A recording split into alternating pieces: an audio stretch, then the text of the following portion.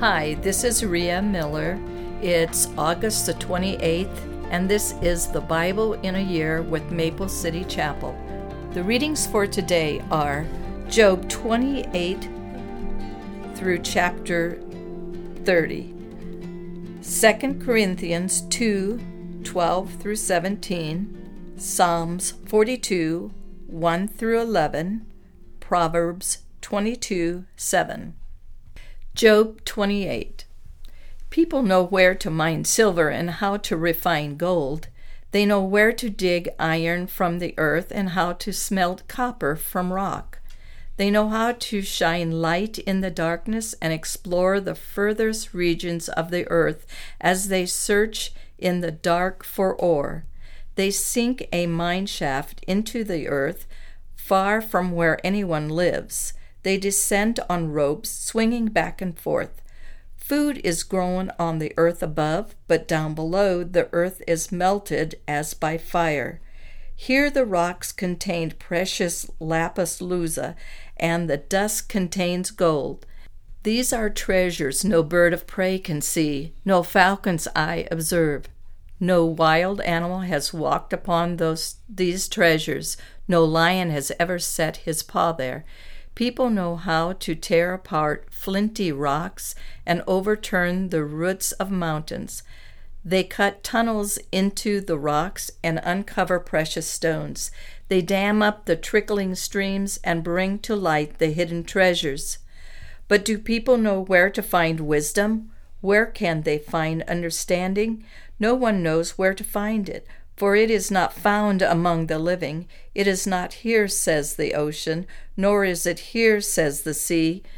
It cannot be bought with gold. It cannot be purchased with silver. It's worth more than all the gold of Ophir, greater than precious onyx or lapis lazuli. Wisdom is more valuable than gold and crystal. It cannot be purchased with jewels mounted in fine gold. Coral and jasper are worthless in trying to get it. The price of wisdom is far above rubies. Precious peridot from Ethiopia cannot be exchanged for it. It's worth more than the purest gold. But do people know where to find wisdom? Where they find understanding? It is hidden from the eyes of all humanity. Even the sharp-eyed birds in the sky cannot discover it. Destruction and death say, We've heard only rumors of where wisdom can be found. God alone understands the way to wisdom. He knows where it can be found, for he looks throughout the whole earth and sees everything under the heavens. He decided how hard the wind should blow and how much rain should fall. He made the laws of the rain and laid out a path for the lightning. Then he saw wisdom and evaluated it. He set it in place and examined it thoroughly, and this is what he says to all humanity. The fear of the Lord is the true wisdom. To forsake evil is real understanding. Job 29. Job continued speaking. I long for the years gone by, when God took care of me, when he lit up the way before me, and I walked safely through the darkness. When I was in my prime, God's friendship was felt in my home. The Almighty was still with me, and my children were around me. My steps were awash in cream, and the rocks gushed olive oil for me. Those were the days when I went to the city gate and took my place among the honored leaders. The young stepped aside when they saw me, and even the aged rose to respect at my coming. The princes stood in silence and put their hands over their mouths. The highest officials of the city stood quietly, holding their tongues in respect. All who heard me praised me.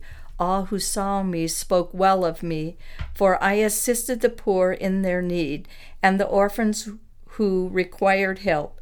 I helped those without hope, and they blessed me, and I caused the widows' hearts to sing for joy. Everything I did was honest. Righteousness covered me like a robe, and I wore justice like a turban. I served as eyes for the blind and feet for the lame. I was a father to the poor and assisted strangers who needed help. I broke the jaws of godless oppressors and plucked their victims from their teeth. I thought, surely I will die surrounded by my family after a long, good life, for I am like a tree whose roots reach the water, whose branches are refreshed with the dew. New honors are constantly bestowed on me, and my strength is continually renewed. Everyone listened to my advice. There was silence as they waited for me to speak, and after I spoke they had nothing to add, for my counsel satisfied them. They longed for me to speak as people long for rain. They drank my words like a refreshing spring rain. When they were discouraged, I smiled at them.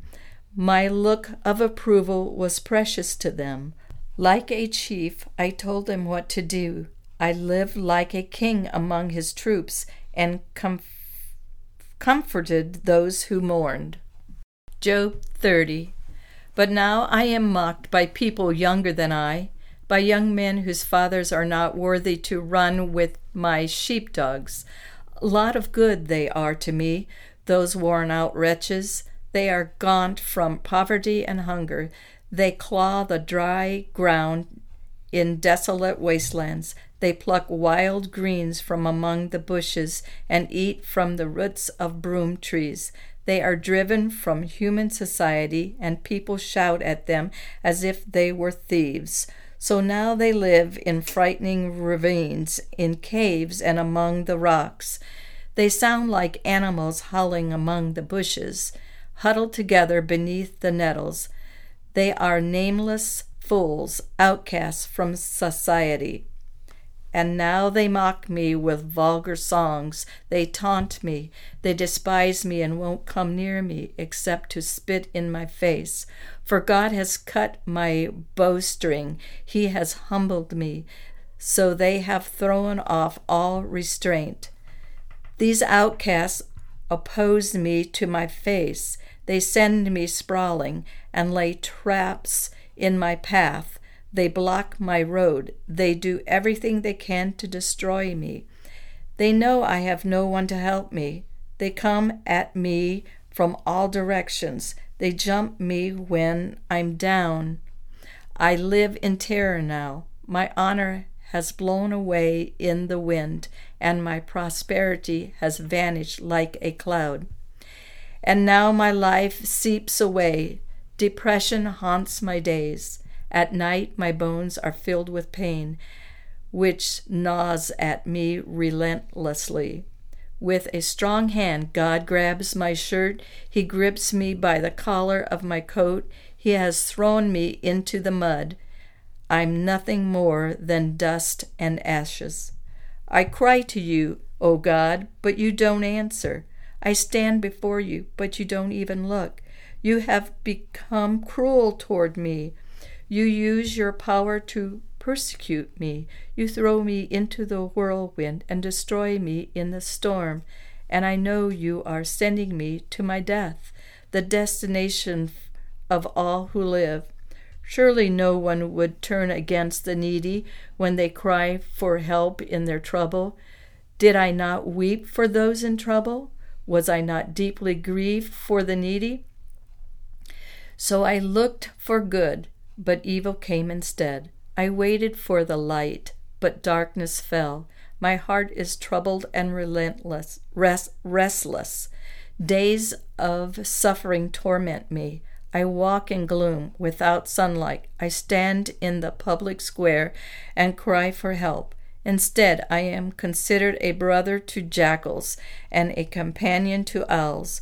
My skin has turned dark. My bones burn with fever. My harp plays sad music, and my flute accompanies those who weep.